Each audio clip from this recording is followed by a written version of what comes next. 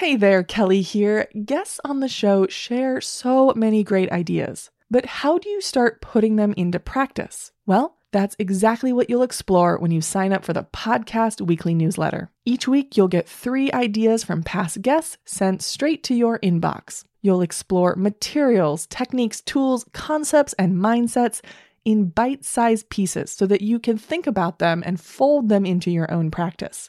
It's completely free, and you get it by signing up at learntopaintpodcast.com/newsletter. The more confidence you get in your own voice, you begin to find a freedom. And that freedom is a release from the traps of the world telling you what you should be or shouldn't be, or how you should do something or not do something. Hello and welcome to the Learn to Paint podcast, the show that gives you the tools and ideas to help you design your own artistic path. I'm your host, Kelly Ann Powers, and today I'm talking with watercolorist Steve Griggs. In the conversation, you'll discover the benefits of replicating your teachers and how to know when it's time to move beyond their style, how to approach your primaries if you want bright colors, and an incredibly powerful way to use sketchbooks as part of your art process. For show notes, head to learntopaintpodcast.com/podcast/episode 59. Plus, want the extended cut? It's available right now over on Patreon. We dig deeper into loose painting, and you'll learn some of Griggs's favorite ways of mixing watercolor paints on your paper. You can find all of that at patreon.com/learntopaintpodcast. And as always, I start the interview by asking Griggs how he got started in art. All right, here we go.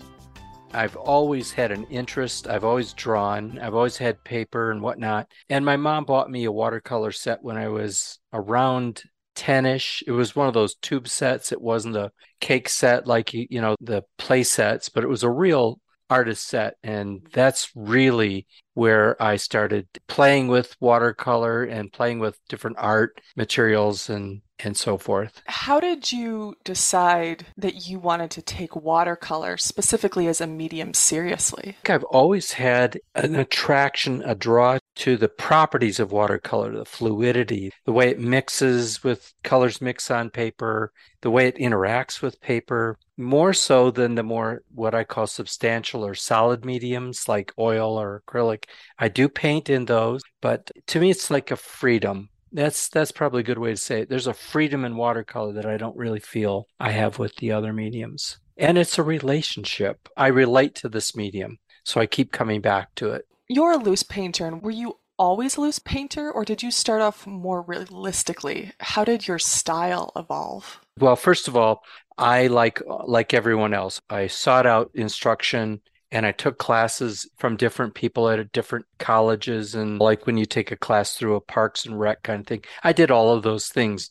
And I learned a very traditional layered approach to watercolor, which I think is essential because you learn about mixing and how colors interact and layering and all that. But it always felt like constraining. And I have a design education. So in my education, I was taught to draw tight, and it was in product design. So you have to draw tight to sell the idea, or interiors, you draw tight to sell the idea. So working in that, I had a rich background in that. But when it came to watercolor, I wasn't satisfied with the structure of the painting. I didn't feel like it was really expressing me. I didn't really know the language to be able to say that at the time. And I got sort of frustrated with it in that sense. And then I just started painting. And from that I started to gain confidence in my view of the world, how I see things.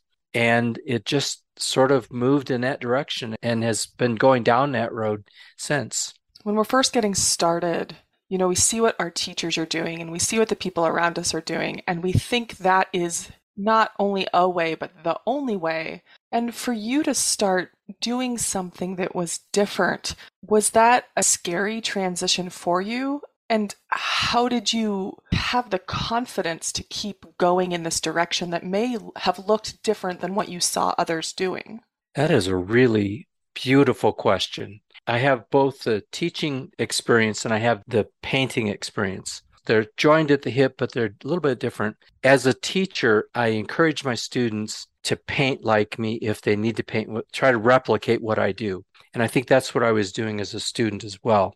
And it can be frustrating. There can be a hook in that for the student because they might not be able to accomplish what they want to accomplish right away, just like I didn't. However, I think that there is something about following somebody, and there's a skill set that you learn by following, by replicating what they're doing. And it's faster to exchange that information and push that information out so people can experience it for themselves by having them follow the leader, if you will. But I always encourage my students and myself to keep going down the path of my unique voice or their unique voice. Like at some point, it can become comfortable to replicate the instructor and you get caught in a trap.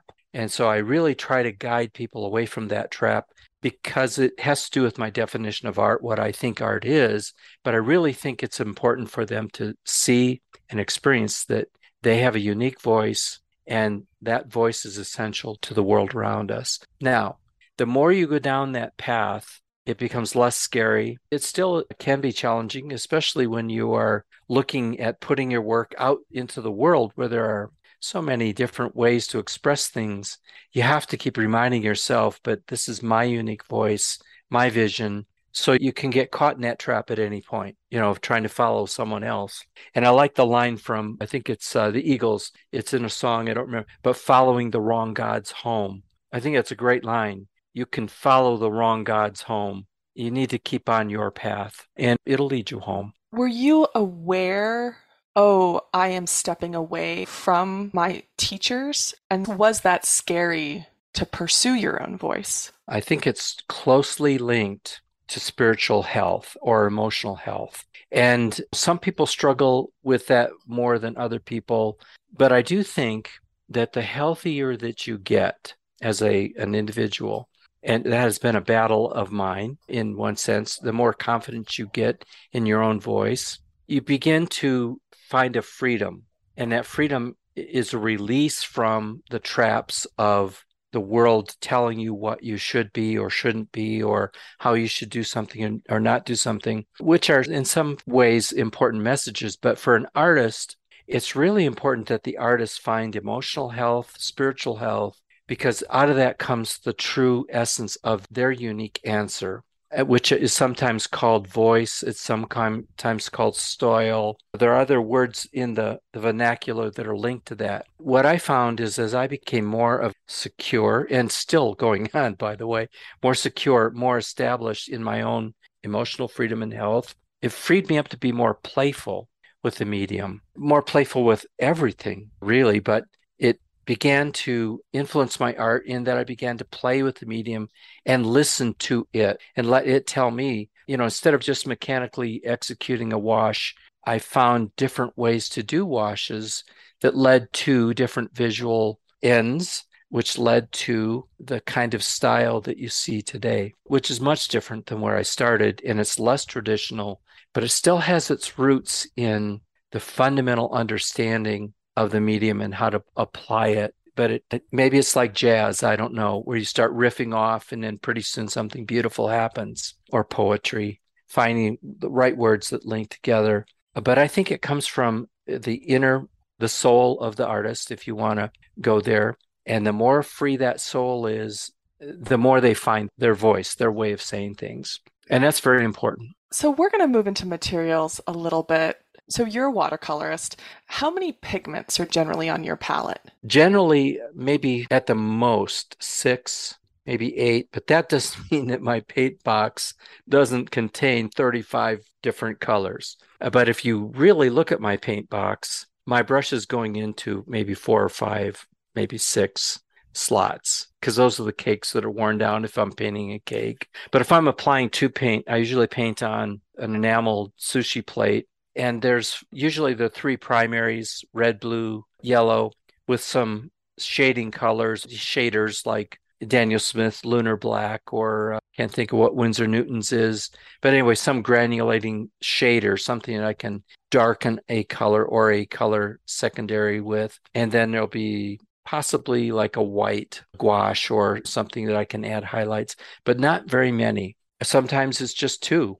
Because I'm really just wanting to work one side of the color wheel but I hardly ever paint from the kaleidoscope of colors that are out there. Now, that doesn't mean I own probably 100 different paint boxes and palettes, and some of them have 60 and 70 colors in them, but I rarely reach for them. How did you decide to limit your palette? I think it was the discovery, which was an evolutionary thing, of the power of warm and cool primaries. It sounds so fundamental, but yet you can mix any tertiary or secondary from those primaries and really kind of gravitating towards simplifying into that. Now, if I have a special painting I'm doing that requires a unique green or a unique red or like opera pink, it's a color, it's very unique. You can't mix that. Of course, I'll grab those and put those on the palette, but that's usually related to a feeling or some end that I have in mind for the painting. The painting will have grown out of work that's been done with the three primaries, either warm or cool or both. And it was just simplifying, because I think in simplifying and staying with those primaries, you get more cohesion in the painting. There's less spaces on the page that look like they don't belong because the color families relate to each other. So all the secondaries and the tertiaries will relate to each other as well. Does that mean you have like a warm primary set that you would reach for or a cool primary set that you would reach for? Yeah, or I'll put them both on the palette. It's called a split primary palette. It's called a lot of things. So I'll have a warm red like cadmium red or whatever I'm substituting for that. Now, pyrrole is working its way in, like a pyrrole scarlet is a warm, and then I'll have a alizarin crimson, which is a cool, and I'll have those on my palette, or ultramarine blue and say cerulean blue. I'll mix and match, but that might make up the 6 colors and use them in different parts of the painting. If I want to cool something down, I'll reach and mix a secondary out of those cools and then a shader. How do you decide whether or not to pull out fresh tube paint or working from a cake? Well, I almost always am working from fresh squeezed paint. Now, I have on my work table right now, I have a watercolor box that is cake. And the night before I paint, I will spray into the box, saturate all the colors that are in that box, close the lid so they have an opportunity to marinate a little bit. So when I go in the next morning, they're very pliable and workable. But that's the problem with cake. Two paints right out of the gate, you can mix tertiaries quickly, secondaries quickly. And I think that the key to watercolor is viscosities. So you want to be able to mix really thick viscosities of the color, same color, a little bit weaker, a little bit weaker. Like I like to think of it in terms of dairy products. I'll mix a yogurt mix, and then I'll mix a heavy cream mix, and then a 2% milk or skim milk mix for different reasons, for different kinds of wash qualities that I want. And it's easier to achieve the viscosity with tube paint. But again, when I go into those paint boxes that I've marinated overnight, they're ready to come to work. And you can mix those different viscosities with those as well. But I oftentimes see people coming to class with paint boxes that haven't been worked for months. And we have to work through that problem because you cannot mix the different viscosities when your paint is so dry. You have to really work it. Right. If someone is struggling, like, why can't I mix vibrant colors? Is that a viscosity issue? It is a viscosity issue. It can also be what colors they're marrying. Again, I'll talk about secondaries or tertiaries. There are some palettes like the ultramarine, the cadmium red, and say a gamboge yellow. I know it as a standard palette, but it's a traditional color palette. It's really wonderful, but it will not mix up bright. It isn't like you can't do it, but the qualities, inert or innate qualities of those pigments are going to give a more reserved color mix. So you'll always be struggling with colors that won't be as vibrant. Whereas if you choose, as another example, cerulean blue, azo yellow, or canary yellow, something like that, and then throw opera pink out there as your red, those colors inherently are going to be bright. Even your secondaries and your tertiaries will be bright too. So it's choosing the right triad of colors for the effect that you're looking for. Also, you have to keep your tools clean. If your brush has picked up a little bit of that red and you go into a yellow, blue, green mix Well, now you're mixing all three primaries. You're always going to get a neutral. And that's oftentimes a desired result. But most of the time, if you're not keeping your tools clean, you'll mix those neutrals in by accident without really realizing it. And it'll dull the color, or it will take the excitement away from the color you're mixing just because it's being neutralized. So I'm very careful about what kinds of triads I put on the palette in terms of what I want to see for colors. How much is granulation or transparency or opacity part of your thinking in your pigment choices? Well, I love texture. I just love texture. So I paint with granulating colors. They're in my paint box almost, or at least in the triad. I'll have one or two granulating colors always. And I paint on rough paper. Usually it's 140-pound rough because I like the texture of the paper. Or lately I've been painting with a Canson, I think they call it Mondial or something like that paper, but it's rough and it's got texture in it. So I really like that. It's a huge part of what I do because the subjects I'm choosing, the texture of the cityscape or of the landscape really comes out with granulation and with the different thicknesses of the paint, the viscosities that we talked about a moment ago. And as I build my layers out wherever I am, I usually work lighter, looser washes at the beginning and then go more opaque over the top with the details, what I call the jewelry of the painting. That's very important because it really puts the punch in the painting. Could you give us a quick overview of your process? Everything starts in my sketchbook. I have hundreds of sketchbooks in the studio, and I love working in them. I'm usually working on a sketchbook that's got watercolor paper, like a Canson XL watercolor sketchbook or Arteza watercolor sketchbook, anything that's got watercolor paper. And usually they're inexpensive. So I'm in the neighborhood, right? I'm not working on my Arches paper, but I can get the effects in my sketchbook. So all my ideas, all my techniques, if I'm working on a specific technique, page after page, I'll develop in the sketchbook. And then when I see something that looks exciting to me, I lock in on that, and then I'll keep going in the sketchbook and develop other iterations of that. I call those motifs. So I take that same idea. It's almost like a line of jazz where I'm going off, but I bring it back to the original idea, that kind of thing that you can hear. But in the sketchbook, I'll take the motif and I'll push it and pull it and change things up. I'll invert ideas all within that same motif. And I can develop 20 or 30 ideas. Maybe 7 or 10 of those will be legitimate ideas to then take into the arena of creating a painting. And at that point that I'll take and tape off the watercolor paper on my board, take one of those motif ideas and try to develop it into a painting. Sometimes I'll paint 10 or 12 of those paintings too. So it just keeps going. And that's a huge overview of how I work.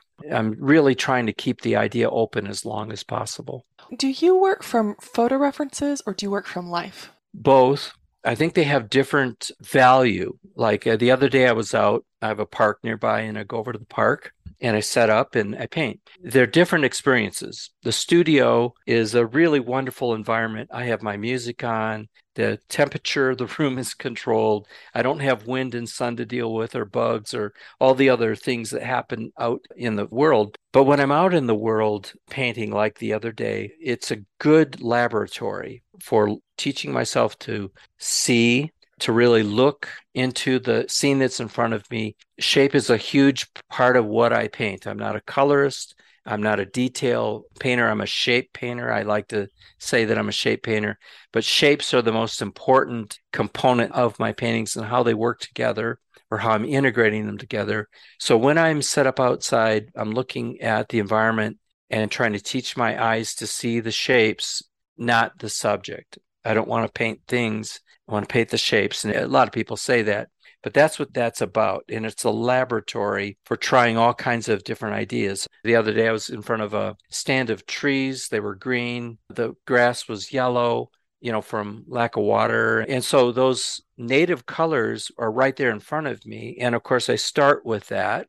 We all do. We start mixing what we see. But then I start to ask questions like the what if question. Well, what if I change that green to like a blue purple? How would that change how I'm working with the shape? And then I'll paint that, or I'll start pulling techniques out of my technique work kit and I'll start overspray or scratching it or whatnot. I'll start working the shapes, but it's a laboratory. It's a place of experimentation. And it's very important to keep the skill of being able to see, not just look at things, but see the shapes. And then, of course, derivative of that is to be able to see the way light is working on the shape, how texture's working in the shape. And then what do I want to focus? Because there's so much information coming at you. How do I want to eliminate that and just focus on certain things? All those are all skills that I think painting outdoors helps to keep sharp or to develop. So they're two different experiences, but I use them both. And in the studio, you asked about photographs. I will take a photograph and I'll break it down into simple shapes. But at some point, after I'm done breaking it down into simple shapes and looking for the subject that I want to articulate, I'll put the photograph away because I'll have a series of sketches that are in my sketchbook. And I think it's more valuable to paint from the sketches than the actual photograph. So you don't get caught in the trap of replication that we talked about earlier, but you're trying to express what you saw in the scene. But it sounds like a shape is what attracts you. Like that's the Mm-hmm. spark. Okay. So then what makes a good reference for you? How do you know you have a good reference? Now, that's a really good question. I just got back from Europe. We had the opportunity to go to Europe for the first time. And so, of course, I'm over there as an artist and as a tourist. I think I shot over 2,000 photos.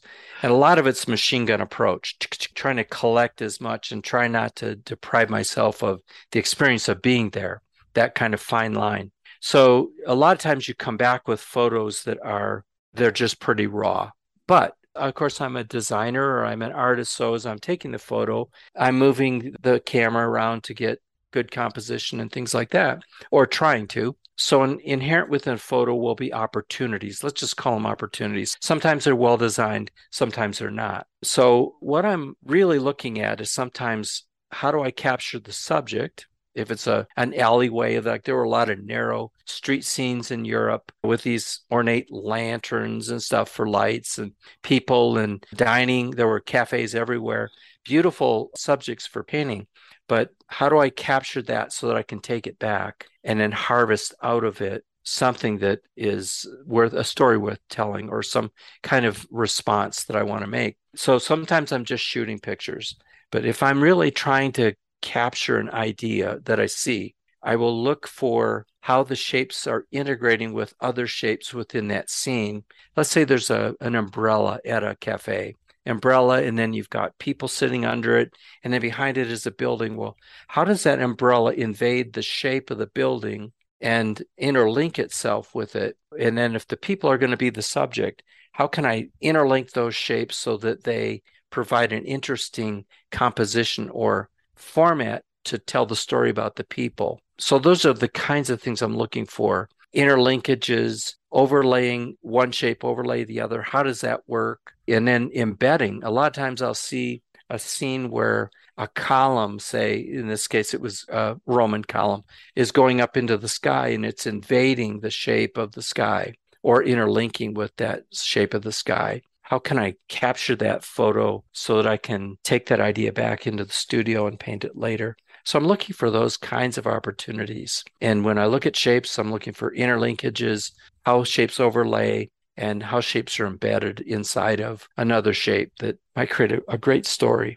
How much are you looking for size contrast in this part of it? That's a part of it as well. But if I don't have the size contrast inherent in the photo, it's like you can't change the orientation of the buildings, and here on the ground, you only have one angle that you can take the photo from. It doesn't mean when I get back into the studio, I can't exaggerate the photo or a shape within the photo and change the scale. That's another thing that I'll do with shapes quite often is I'll exaggerate one shape over the other shapes to create visual dominance. And then that might be the shape where I put most of the beautiful color too. So the shape contrast emphasizes that notion, and then color reemphasizes that notion that this is the important thing in the painting. So I'm looking for those opportunities all the time. There's this idea that the painting starts with brush on paper. But for you, in your mind, where does your process actually begin? Let's bring in Mark Rothko for a moment. Mark Rothko made a statement that stuck with me. He said, a painting is not a picture of the experience, but it is the experience. So paintings for me, if I stay true to that quote, and I think that there's gold in that quote, paintings are what is the experience that I'm having or I'm trying to create. So that's sort of where it begins. And then once I've identified that, I'll start to do the work in the sketchbook. I find that when I'm linked to that, to the experience, or if you think about experiences as being the stimulus, and then the painting is my response to the stimulus or the message. So we're surrounded by these millions of messages of beauty that just bombard us from every direction. And artists are unique people in that we're hearing those messages that creates the energy of the experience. And if we can understand the experience, then we reinterpret it that and we have to respond. And the response is our painting. If I'm in touch with that process or that way of thinking or that experience, really in touch with it, then I can take that energy into developing the idea that will be the painting, that will be my response to that stimulus. Hearing you talk about that, like that seems like such a delicate place to be. So, how do you create spaces, whether they're physical spaces or mental spaces, where you are free to do that, as opposed to like the critic always being like, well, that's stupid and that's wrong and that's not the color of trees? Like, those feel very much at odds. So, how do you create a space that makes it possible for you to approach your work in this way? That's a great, great question. Let me answer it with a couple of little components.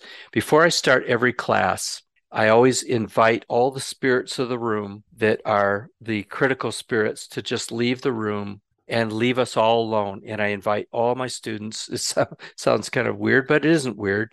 I invite my students to invite their spirits to leave the room too, because we want to create a safe space where we can just play and have fun. And sometimes that happens well, and sometimes it doesn't. Well, it happens on a personal level too. I have those critical voices that I have to silence. One thing that I've started saying is when I hear them, well, that's not the shape. That's not right. I try to stop when I recognize that's going on. And I try to say, there was a time in my life when I may have needed you. I may have needed you to talk to me that way, but I don't need you right now. So if you would please just leave, just leave. I've got this. I don't need you. And then I invite that voice to leave and try to, and it does work, but you have to focus on that. And some days are diamonds and some days are not. You just have to recognize that you're a human, and some days are going to be days when that voice will leave and won't get back in the room. And those are really fun days. Some days it won't leave the room. I think it's tied to what we talked about earlier, emotional and spiritual health. So if I'm having a bad day, watercolor is like one of those mediums that you cannot disguise that. If you're jammed up, it's like a funnel. If your funnel is jammed up, it will show in your brush. It'll come out in your brush. And I'll start looking at the work that's going down on the page. And I want to be clear, I'm not being critical, but it's not going down the way I'm seeing it. I will recognize something is in the funnel and I need to get that out of the funnel. So I'll sit down and I'll start to think about what's going on with me. And I can generally find that and I'll work that out. And some days you get to the end of the day and you just have to come back tomorrow. But I think it's about keeping that funnel clean and clear. And it goes back to freedom. Watercolor is such a free medium, freeing medium. Oil, you can just scrape it off or paint over the top of it. Acrylic, the same way. But watercolor, it's going to show that. It just shows it. So be aware of that. Just pay attention to that. I try to pay attention to that. And I try to create environments where those voices are not dominant, where what's in my heart is dominant in the experience. How important do you think are your sketchbooks as part of creating a process for you that is freeing? Some days you get to the studio and it's just like everything. You get up and your arms are sore, your back is sore, and you have to kind of do some exercise to loosen up. Well, it happens artistically too. So I'll take my sketchbooks and I'll just start working on some ideas. And sometimes I'll just paint figures. Then I can start adding color and it's a way of loosening up. I have another thing that I do. I call it gifts from the moment. And I'll tape off like a quarter sheet of watercolor paper in a grid, 4-panel grid. and I'll start with one panel and I'll just start painting shapes. Next panel, paint shapes through all four panels, let them dry, and then I'll come back and I'll ask myself, well, what do I see in those shapes? What is that evoking in me? If I just add this or add that or add this, it creates a story, and I'll go panel to panel. I call it gifts in the moment because it only takes 10 or 15, 20 minutes to do this, but it's a way of creating that freedom and getting yourself loose, getting your hand, your arm, and your body used to working with the brush. It's a way of getting yourself out of just seeing things in grays and a little color here, a little color there. And sometimes these little panels end up producing pieces that are just really beautiful pieces of art. And I have framed them or submitted them to shows, but that isn't the intent. The intent is a warm up or loosening up exercise, just like working in a sketchbook. And then I have a record. So I'll do maybe one or two pages in the sketchbook, and I work in wire bound so I can lay it flat, and I'll paint both sides, flip the page, paint both sides. By that time, I'm generally loose and working on something. And then I can go into thinking about what do I want to paint for the day. So when you transition into the what do you want to paint for the day, and you sort of have maybe a photo that you're working from that you connect with the shapes, what are you figuring out in those sketchbooks? And why in a sketchbook? Why not just in the painting? Well, it could. I mean, I know several painters that paint, they just paint, and that's legitimate too. I think the benefit of working in the sketchbook is once you get on the theme of a motif, you end up with a myriad of things that could become a painting. Whereas if you just attack the paper, and sometimes I do, I don't want to mislead you, but sometimes I'll go into the studio and I will have an inspiration. I just want to attack that idea. That does happen. But the sketchbook allows me to really kind of 360 an idea. I can walk around it. I can invert it. I can flip it.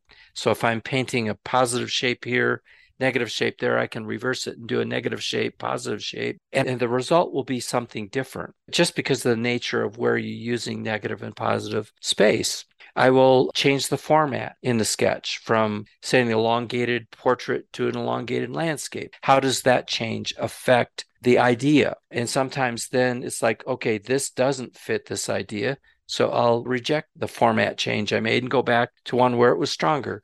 And then colors, red and yellow, these are great. Oh, wait a minute, the blue and the green are more solid. But I get that from working in the sketchbooks where I can just change things up real quickly, staying with the same motif. If I'm doing a commission piece where they have asked for a specific kind of painting, it's very valuable for generating ideas around the idea that they're asking for, but still keeping me in my arena where I can be as free and as loose with the idea as possible.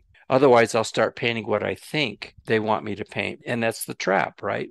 We've been talking about it. And I'll get into that trap of trying to paint to please them. Partly you have to, right? It's part of the agreement that I have with the patron that's asking for the commission. I will say to them, I will paint 5 or 6 iterations from which you can choose. If you don't see something in there that meets your, I don't want to say requirement, but your need, that's fine. We shake hands and we part. But the idea is I want to create boundaries where I'm in control of what I can paint and how I can paint it. And I think that keeps me free to be who I am as an artist. Working in a sketchbook is the place where I can do that and get 5 or 6 ideas, pull them out, paint them up, send them to the client. And you almost always, I think I've only had one experience where the client said, no, not even close. But almost always they go beyond the expectation. Before you go into a painting, you figured out format, you figured out shapes and color? Yeah, oftentimes technique. You know, if I have a book on my shelf that says 100 watercolor techniques, and I laugh. I laugh because I only use 6 or 10 techniques. But there may be a technique that will give me the color mix I'm looking for that subject. I can work that out in the sketchbook. How do you know that you're ready to start the painting? And then how is a painting different from the sketchbook? Different problems. A lot of times a scale has a lot to do with the outcome. So it's a lot easier to control washes and watercolor on a smaller scale. And every time you move it up, the problems change or they intensify. But intensity is a form of change. I did one commission for a restaurant here in Denver, and they wanted my typical street scenes, and yeah, that'll be easy. But they wanted it size wise, they wanted it like 40 by 32, or I forget the size. It was huge for a watercolor painting. And I thought, oh, this will be easy because I'm very familiar with the subject and I can pick my cityscapes and replicate, just change them up a little bit. And I was completely blown away by just changing from a full sheet of watercolor paper or half sheet to this larger sheet. It changed everything about the way the washes went down and how to handle the washes. So scale has everything to do with it. So when I'm working on a sketch in a sketchbook, I'm very aware that I'm working with techniques I'm choosing, but when I move them up into a painting, I'm going to have different problems. And I have to be ready to solve those problems at the larger scale. Sometimes it's simple. You just change the size of the brush that you're putting to wash down to a larger brush. But oftentimes it's not that simple. You have to do other things, tilt the board more or work vertically for 30 seconds and then flatten the board real quick. There's things that you learn in changing scale from experience, but oftentimes there's a big difference from the sketch to the painting. But if I feel like I can accomplish capturing the energy of the sketch in the painting, I've done my job. It's the energy or the experience that I'm trying to replicate, less the actual scene, if you will. But that's true for everything I paint. I'm trying to express the energy. I keep using the word energy, but the energy is the experience that I had as a result of seeing that beautiful sunset. That's what I'm trying to capture, not the sunset itself. I don't think that's possible. Even with a camera, I don't think it's possible. It's still an iteration of the sunset. It's not the sunset. And we just have to remember that. But the sunset is the stimulus for the photograph. It's the stimulus for the painting because we see this beautiful thing and we have to respond. We have to say something. We have to write a song or a poem or a novel or an opera or something. But creative people, artists, have to respond. We are different from others in that sense. And the sunset, the beauty around us is what creates art. It creates a need to respond, and we do it as best we can. Well, then for you, when you're working on a painting, are you generally working wet into wet? Do you generally start at the top and work down? How do you generally build the painting part of your process? There's lots of ways to create a painting. So it depends on, again, working in a sketchbook, I might say this is a great opportunity for an inside out painting or an outside in painting. Just because of the way the subject, the thing I'm trying to say, or the way the sketch presents itself. Inside out is I start with the subject and I paint the subject first, then I work out to the background shapes that are going to work with that subject. Outside in is I paint the outside first and I work in toward the subject. And generally, not always, but that might be a layered approach. Like I'm painting the sky and the midground first, and then layering over the top of that the subject. Again, changing viscosity of paint through the different layers and the different parts of the painting, the background, foreground, middle ground. There's lots of ways to approach a painting, and it depends on the subject. I love the way color works with other color on a wet and wet paper field. So oftentimes I'm painting at least some kind of water on the paper, which is creating some kind of wet and wet technique. But again, if you saturate the paper, you're going to get a different wet and wet response than if you just take a spray bottle and lightly mist the paper. You'll have a little bit of inertia in which to paint that wet and wet, but the result will be different. It depends on where you want to push the effect you're after. And then, of course, I can manipulate those shapes too once they're on the paper. I can scrape into them. I can lift back out parts of that field of color I put down, or I can overspray it and I can put texture on it that way. There are lots of things I can do to manipulate the shape. But because it's water, my favorite way to paint with watercolor is something that accentuates the wetness of the medium, the fluidity of the medium.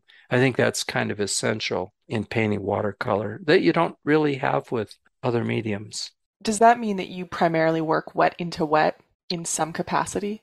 In some capacity, yeah. Now, I said inside out, those are strategies or strategic ways to apply paint, right? Inside out, outside in. Sometimes I will work on totally dry paper and I'll work one section of the paper where I'll wet that paper but keep the other part dry, work into that, and then start working my way into other shapes. But they're now on dry paper, so I can get this assembly of wet technique and dry technique depending on what I'm trying to do. An example that might be if I'm painting some kind of floral, I might work the background around that shape really wet and then tighten up and go in with a dry brush. So I'm always looking for contrasts, either in color or value or technique. So transitions, I call them transitions. So if I'm transitioning out of a wet wash, I like to put a dry wash next to it or somewhere in it or over it once it's dried. But I'm always looking for contrasts and transitions and using the medium, like using those techniques or those strategic ways of building a painting to their fullest extent. So I get the most out of them.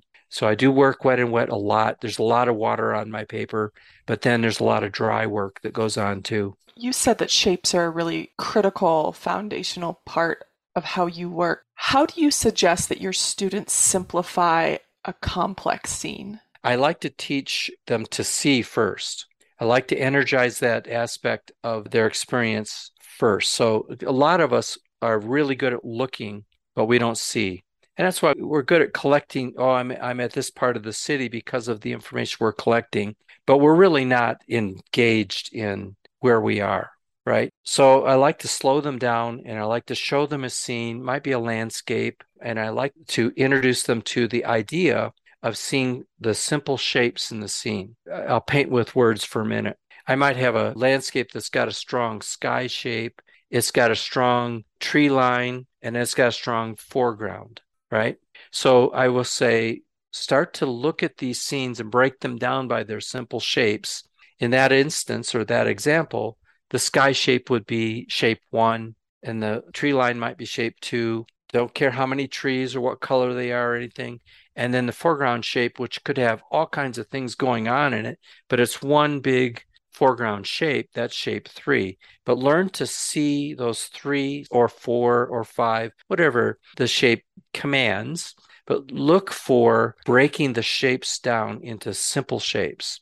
And that will get you miles down the road because it'll slow you down. Well, it slows me down. Because remember, we've got all of these millions and millions of messages about beauty coming at us everywhere we are. It'll help to start to simplify and organize those messages so that they're manageable. And then once we have those shapes identified, then I will start them asking this question: which is the darkest shape relative or compared to the other 2 shapes? Oh, it's the tree line. Great. So that's a number A or number 1 or A value, right? Or maybe it's C, because we'll work from light to dark. And we'll say 3 shapes, 3 values. So the tree line is going to have a value C, darkest shape in the scene. And then what is the lightest shape, so on and so forth. And so they'll begin to organize the shapes, the simple shapes, by value, but it's comparative value, a little bit different from drawing and painting with values. It's mostly identifying the relationships of these simple shapes. And once we have made those, we're really far down the road now. We can think about it in terms of no tan, high contrast, dark and light, or there's lots of things we can do with that information.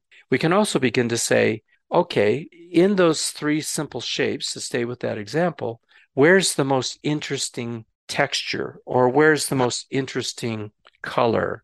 Where's the most interesting sub-shapes? Like in that case, the foreground might be just grass. It might have nice color in it, but I can render that very simply. But the interesting shapes are in the tree line. So then that's going to be the focus of my painting. It helps me decide that.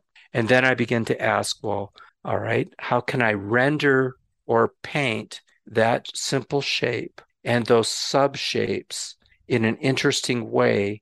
And how can I use the other shapes as foils or supporting actors in the scene to tell the story about the tree line? And I think that's a fundamental way to teach people, myself included, how to break a scene down, relax with it, and harvest information out of it by comparison. And it just simplifies and takes the complexity away, and then allows me as the artist to choose what is the most important thing to say here, or what is my response? What is the energy of this scene? And then how can I take the knowledge I have of watercolor, techniques, color, etc., and how can I tell that story in its best form? Are you doing that thinking, or are you encouraging your students to do that thinking as thinking only when they're looking at the scene, or is that thinking you're doing in your sketchbooks? Well, I teach it and I do it in my sketchbook. So take the example of the other day when I went over to the park and was painting. The very first thing I did was break the scene down because it's a scene I painted a million times. It's not a unique scene. It was a tree-lined sky with foreground because it's a park, but I wanted to get into the scene. I wanted to simplify it for myself, break it down. And so I actually do draw little boxes, format boxes. So if it's a landscape, I'll draw the box as a landscape format or elongated landscape, etc. And then within it, I'll sketch out those. I'll do that whole exercise. What are the simple shapes? What are the comparative values of this scene? What do I want to emphasize? And then it gets me into a mode where I can step over into the next page of the sketchbook and I can begin to develop the motif because I've got a good handle on the scene. It's not foreign to me. I'm integrating myself as an artist into the experience of what I'm seeing. And then I can begin to interpret it, or I can begin to render it, whatever word you want to put on that. I don't just go and just simply paint. Very rarely do I do that. A lot of times I go to these plein air festivals and I'll be painting with 30 or 60 other very accomplished artists, and they're setting up and they just attack sometimes, the page. Well, Steve's over here doing his little sketchbook work. It just helps me to get into the scene and not start following the wrong gods home. Like, oh, I got to paint like this person over here. Look at how amazing that is. It is amazing, but that's their painting. That's what they're about. What am I about? What do I have to say? How is this scene energizing, or what is it saying to me? And then how can that's, I think, the lane that we need to stay in. The uniqueness of what you have to say is very important. So, if someone came to you and said, I want to get really good at painting, what advice do you give them? I think it's about mileage. Paint, paint, paint, paint. Find somebody or a group of instructors that you are attracted to and engage them. Take a class, read about them, look at their work. But I would encourage them to look at them or study from them. And if they take a class from me, I encourage this. Look at what they do with the medium or the technique, the way that they paint. Certainly look at that and practice that and learn to copy that until you don't need to. But listen, more importantly, for the energy that goes into their painting. What is the source of that? Where's that coming from? What is their focus, their drive? Find out what that source is, and then start to look at their work and say, how did they express that energy? And you asked a lot of questions about color and sketchbooks and practice. What is their process? All those are important. But I think the key is try to be like them until you don't need to be like them, until you can be who you are. And if you can do that right away, that's even better. But most of us, we need to spend time. It's the mileage component. But find out what is the energy of their painting, because there's a lot of really good painters out in the world that are teaching people to replicate them, and they are a replication of someone else. And that happens a lot. And I'm not saying it's bad. I'm saying it might not be where you want to go as an artist. It might not get you where you want to go. But if you can discover what the energy behind what they're doing is, that'll take you a long way. So practice. I think it was Leonardo da Vinci that said, if you want to be an artist, you have to hold the instrument often. There's so much truth in that. Just you've got to paint. And then secondly, find people that you admire. I have a lot of artists that I admire. I think they hung the moon, and I'll never paint like them. Never. But I love their work. But there are things about the energy in the way that they approach their work that I have taken and incorporated into my own practice. That's huge. That's really huge. You can learn more about Steve Griggs, including his workshops, at www.stevegriggswatercolor.com and on Facebook, Instagram, and YouTube, and we'll link to everything in the show notes. Thank you so much for being with us today, Steve. Thank you, Kelly. This was a lot of fun. So that's the end of the main feature. But guess what? There's more with artist Steve Griggs. To hear the extended episode right now, where we'll dig deeper into loose painting and you'll learn some of Griggs's favorite ways to mix watercolor pigments on your paper, head to patreon.com/learntopaintpodcast. Fans of the show love it, and you will too. Check it out at patreon.com/learntopaintpodcast. Thank you to everyone over in the Podcast Art Club on Patreon. Extra shiny thank you to High Gloss supporters Andrew Atterbury, Debbie and Brian Miller, Rihanna DeRold, Janet Wheeler, Nancy Bryant, Catherine Ordway, Pam Lyle, and Victoria Young. See you over on Patreon for the extended cut bonus conversation. Happy painting!